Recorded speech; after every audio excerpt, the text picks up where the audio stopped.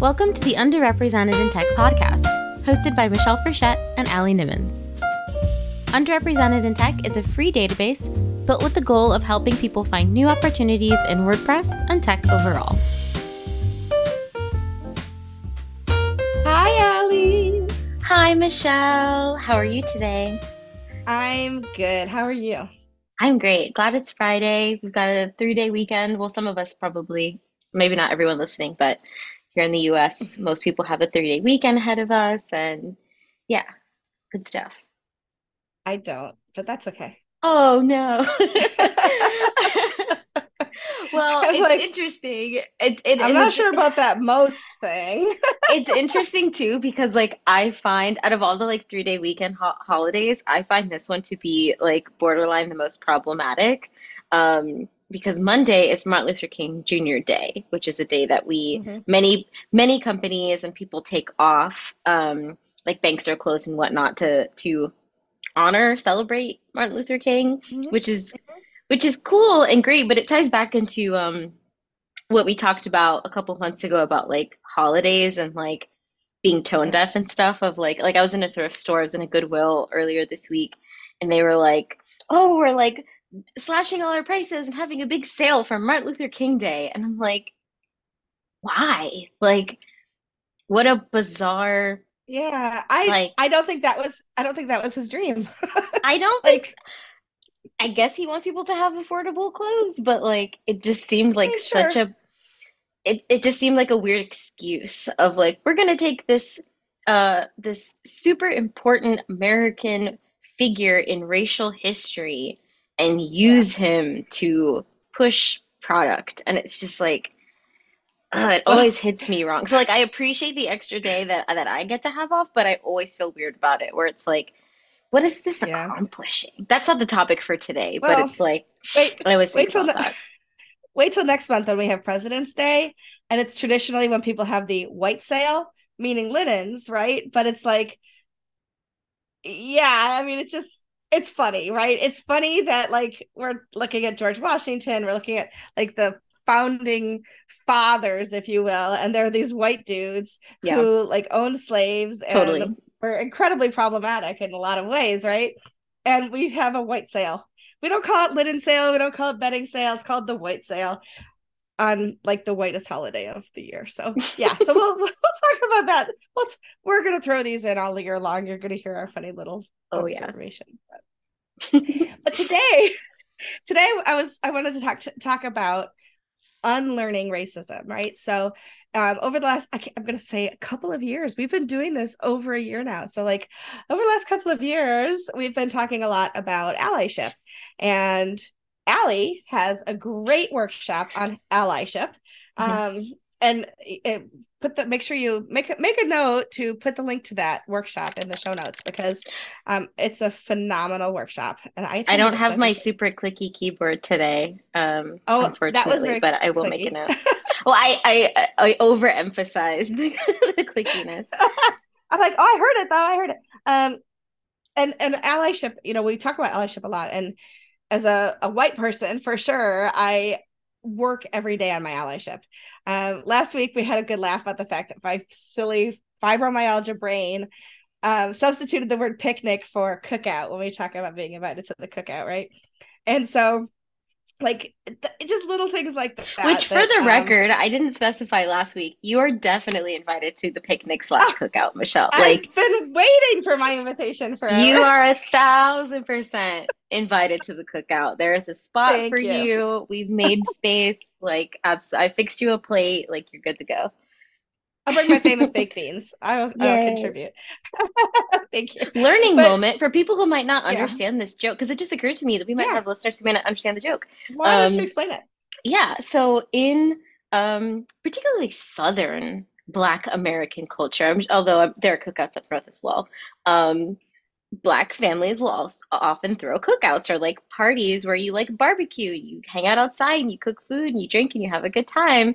And it's usually for like the family or like very close friends of the family. So like if you're invited to the cookout, it means like you can hang. Like we like you enough to bring you into the fold. Like it's like this honor, right? Of like if you are a white Yes. person or a non-black person who if you are quote unquote invited to the cookout, it means like we trust you, you're cool, you're fine, you can come hang with us, sort of a thing. So Yay. yeah, it occurred to Yeah. me that that's such a ubiquitous thing here, but other people might not understand what it means. So True. that's what it means. No, Which is why it I'm was cute glad. when Michelle said picnic instead of cookout. I still Like can't get over it. the white girl, let's use the wrong word for the thinking fight. Anyway, Okay, back on topic. so back on topic. So, so seriously though, allyship is something that you don't just like learn it in 2 hours and then good, I'm done. I'm an ally now, right? So Yeah. it's a lifelong journey, because society and community doesn't just stop. It's like, well, Mm, we're good now. We're going to hold in place, right? Everything morphs. And just in as learning doesn't stop, right? So like I build Legos and I built, a really cool set. Allie can see it behind me. It's an orchid set, right? mhm, Recently.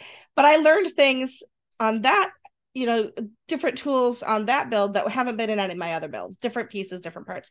So you can say I know how to build Legos, but I didn't know how to assemble that one. I needed instructions to do it. So no matter what you're learning and what you're striving to do and be in life, if you stop and stagnate, you're not going to get any better. So learning is a lifelong journey. Becoming an ally and being an ally is a lifelong journey.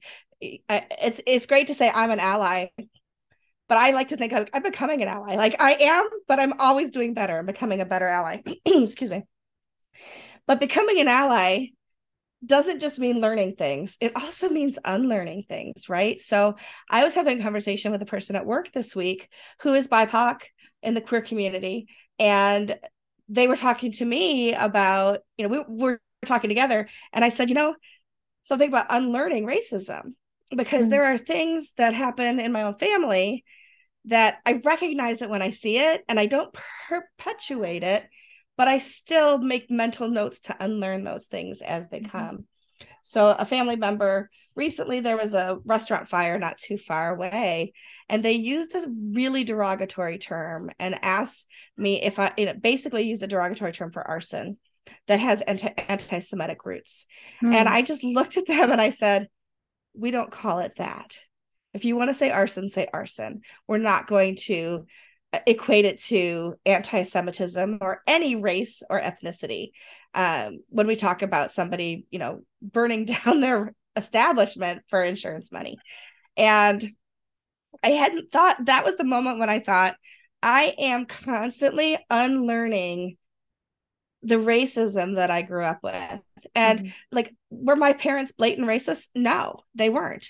But that doesn't mean that there isn't racist roots in our family growing up in, mhm. white America, especially, right? And so thinking about some of those terminologies that you have to remove from your vocabulary, thinking about the ways that you interact with people, the ways that you can approach strangers, those kinds of things that happen in your life. It's not just learning how to do better, it's unlearning the things that are ingrained in you from childhood. And Yeah. so I thought that would kind of be a good topic because it really dovetails well with all the work that you've been doing in allyship, or we've been doing, but specifically with the courses and training that you've done. Um, and the podcast and the underrepresented tech, everything we stand for, it isn't just about learning to be an ally, but it's this dual process of learning to do better, but also unlearning those things that are inherent in who you are from the point where you could learn to talk and you were Yeah. learning from the elders in your family and your community.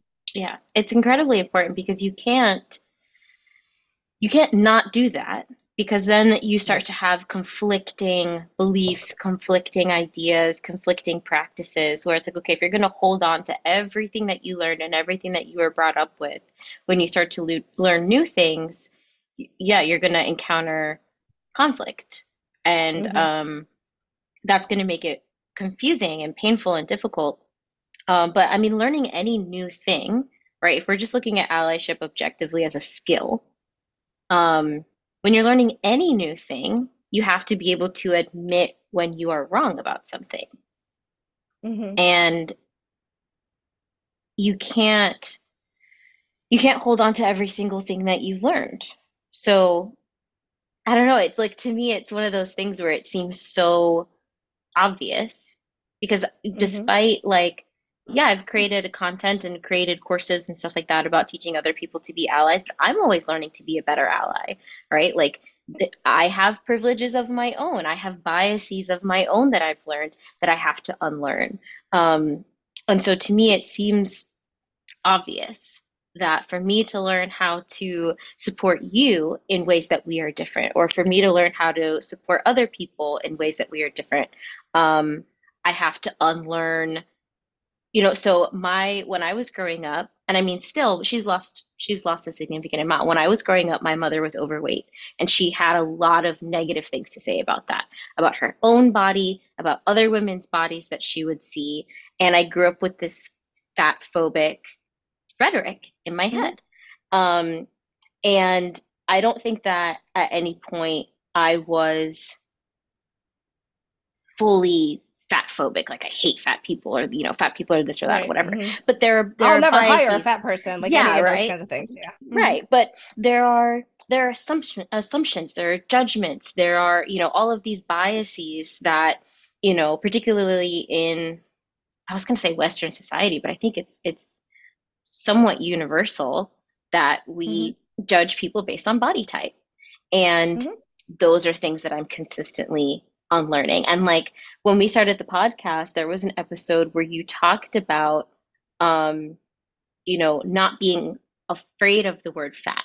Like if somebody calls you Mm-hmm. fat, that's like a fact. And that like blew my mind, where I was like, I would Mm-hmm. never call you fat because I've been trying to unlearn this fat phobia, but it's a Right. different way of accepting and appreciating the body that Mm-hmm. you have, right? So it's constantly Right. reevaluating, re-identifying, like work recalculating based off of external input that I can learn and Mm-hmm. internalize.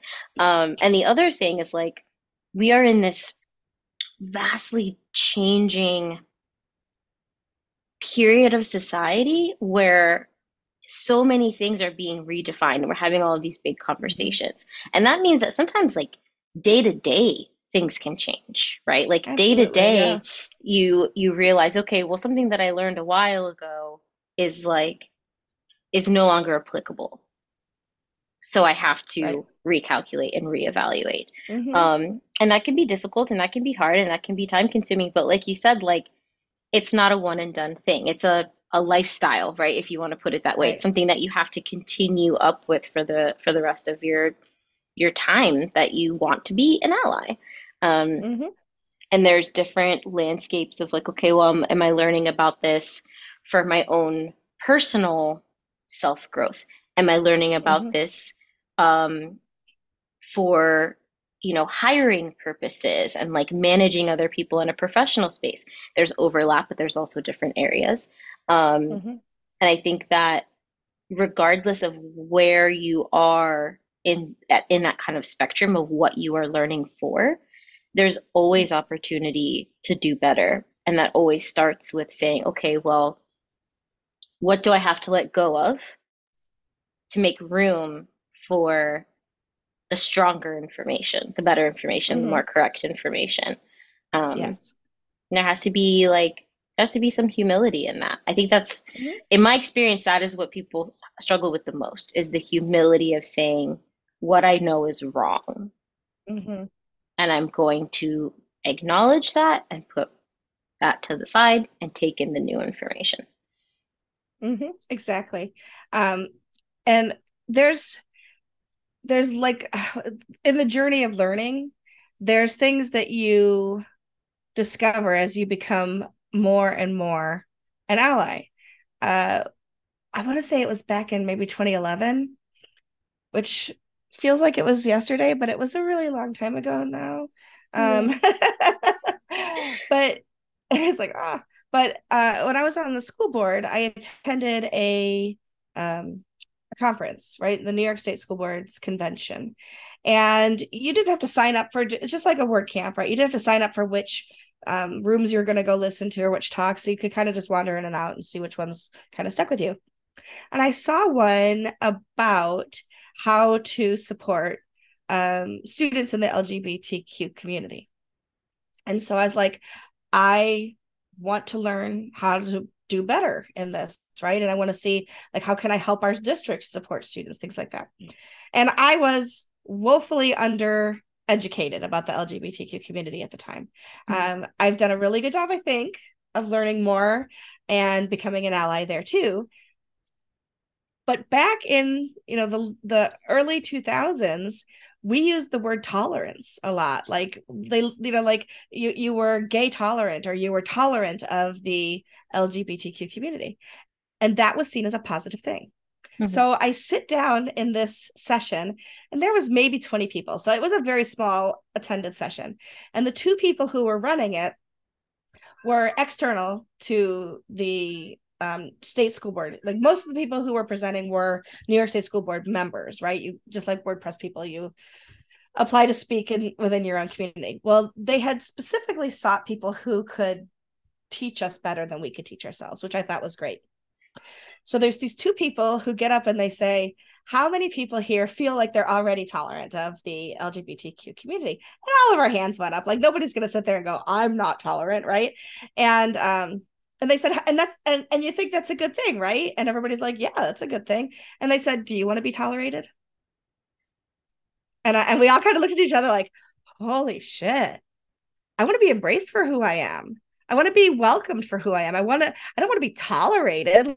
Like as soon as you put that like back on yourself, like, do you want to be tolerated? Like the thought of like that means that people don't like me and they just tolerate me. They just put up with me, right? Yeah. And that was like this huge like paradigm shift. That just that one, I don't even remember everything else that went on in that thing because my mind was blown about just the use of words, right? Yeah. And it's like and at the time tolerance kind of was akin to people who really thought that they were, allies. At the time tolerance was akin to allyship. So it's Yeah. not to say that people who considered themselves tolerant were putting up with, right? Yeah. But the It was, terminology meant a huge deal to yeah. people within the community that were being tolerated. And I'll We might never have talked. forget the impact. I think Yeah. we've mentioned it before. Yeah. Um, but it really it's pervasive in this unlearning Hmm. because you could still think that you've done really well in the past, and that was part of your journey to getting better is what I'm trying to say, because you unlearn things like being tolerant to welcoming and embracing people for who they are. Yeah. I think we might have talked about this because I think I remember following up with, and I might have, this might, we talk, you and I, so sometimes I forget what we've talked Was it about, on a what's been on the podcast or show. not? Yeah. But for the sake of, because I think it's also a good grounding anecdote, that always makes me think, like the use of the word tolerance always makes me think of the show Queer Eye, where it was Queer Eye for the Straight Guy in the 90s, and now Mm-hmm. the reboot is just Mm-hmm. called Queer Eye. And the first iteration was all about tolerance. That was their whole spiel. That was like the tagline of the show or whatever, is like creating tolerance. And I was too young to really watch that when it was out originally. But I've religiously watched the reboot. And they've said on the show, the first show was about tolerance, the show is about acceptance. And they Mm-hmm. addressed that sort of, right? Of like we were in a period Mm-hmm. of time where all the next step from like Yes. all out hatred was tolerance. Okay, we got Yes. there. The next step now is embracing and inclusion and acceptance and all of those things. Um, Yes. so that's also, I think, another like way to look at it in terms of these are journeys, right, that Mm-hmm. various subsets of people have had to go through. Queer people in this Mm-hmm. country, Black people in this country, even women in this country, right? Like Absolutely. there are spaces in which women had to fight to be tolerated in schools, right? Like hospitals, bare essentials. And then once we can be tolerated, we can work toward, going above and beyond that. But you're totally right. Yes. Like there are so many people who grew up with that mindset and Mm-hmm. have to unlearn it in order to move forward in the world and do better in the world. Um, and it goes to it's important to note too that like okay, if you're going to unlearn something today, if you're going to unlearn idea A to replace it with idea B, there might be a time in the near or distant future where you have to unlearn idea B and learn idea C, right? And like I always think Yes. about how words and terminologies change, right? we used to call Black people coloreds and Negroes, and Hmm. now you do not say those words. Right. Um, we go with African American or Black, and I mean, even Black, I think, is kind of falling out of use, and more people prefer African American. So, like, it, it's going to always be changing. And I think once Right. you kind of embrace and accept those things, it makes Yes. it so much easier to Hmm. move forward gracefully Yes. as an ally. Absolutely. Absolutely. And it's not just us changing, it's society changes, right? Like you Yeah. said at the beginning, like I I love her music, but I also just love Lizzo. Like Mhm. Lizzo is not only a Black woman who is like claiming her place in the world, she's a woman of size, a BBW, a fat person. Like you any of the phrases my mother always used to say Rubenesque, like or voluptuous. Like Rotund. I'm sure Lizzo would love all those words. for sure. But I love the acceptance that she has created, just like through TikTok and things like that, um, for all of the things that she is and the people Mhm. that fit those different things, right? And so she's created, clothing that are inclusive of sizes and just so much. And to be able to see somebody like Lizzo take the stage, and does she suffer the slings and arrows of a million people and take a ton of Oh yeah. negativity? She does. But like I swear to God, that woman goes shields up before she gets before she takes the stage. It's like, bring it on. It's just gonna be repelled, right? Because Yeah. I know who I am, I know my energy. I don't know. She may go home and like have her moments of tears and things like that. I certainly would. Um, but she is just somebody that I admire tremendously because of how she has moved things forward. And I Mhm. think that there are people we look at over time, like Martin Luther King Jr., right? Like there are people we can look at over time and see how the needle gets moved just by them putting into the world the things that they do. Mhm. And I'm not, for anybody listening, I'm not saying Lizzo is like the same as Martin Luther King Jr., but she certainly has done for plus size women, for Black women, for women in general. She's moved the needle a lot for us. It's And I'm just grateful for people like her. I think what they both have in common is radical acceptance, right? Of Yes. like demanding acceptance, demanding love, demanding Mm-hmm. that being intolerant of intolerance. Yes. Yes. Yeah. That's a really good way to put it. And not accepting. It's I don't demand that Mhm. people respect me, but I won't accept when they don't. Yeah. Right. So there's a difference. Like you can come at me, I I don't care. Like you can attack me like however you want, and I'm just like, your opinion doesn't matter. I know who I am and I'm Mhm. secure within who I am. I think I've mentioned before the person who said to me, the really slender athletic person said to me, I don't know, maybe 15 years ago, how is it, Michelle, that you are the size that you are and are as confident as you are? And I looked at her, I said, why shouldn't I be? And like she completely started to backpedal, but she honestly from a place of fit, athletic, white privilege did not understand how a person as large as I am could be confident. It didn't make sense to her. And I just turned right back and I said, am I less intelligent because do I have less to share? Am I less creative? Mhm. No, I'm just less athletic, right? Like We should I unpack that one day in a show. Like the I hate when people say that. Like I hate when people are like, "Oh, I wish I had your confidence," or "You're so brave for like, mhm. being XYZ or whatever." And there's a degree of, because I've thought about it so much, there's a degree to which I can understand the thought of like, I admire that you choose to be confident despite uh, how much Society. input you might be getting to challenge that.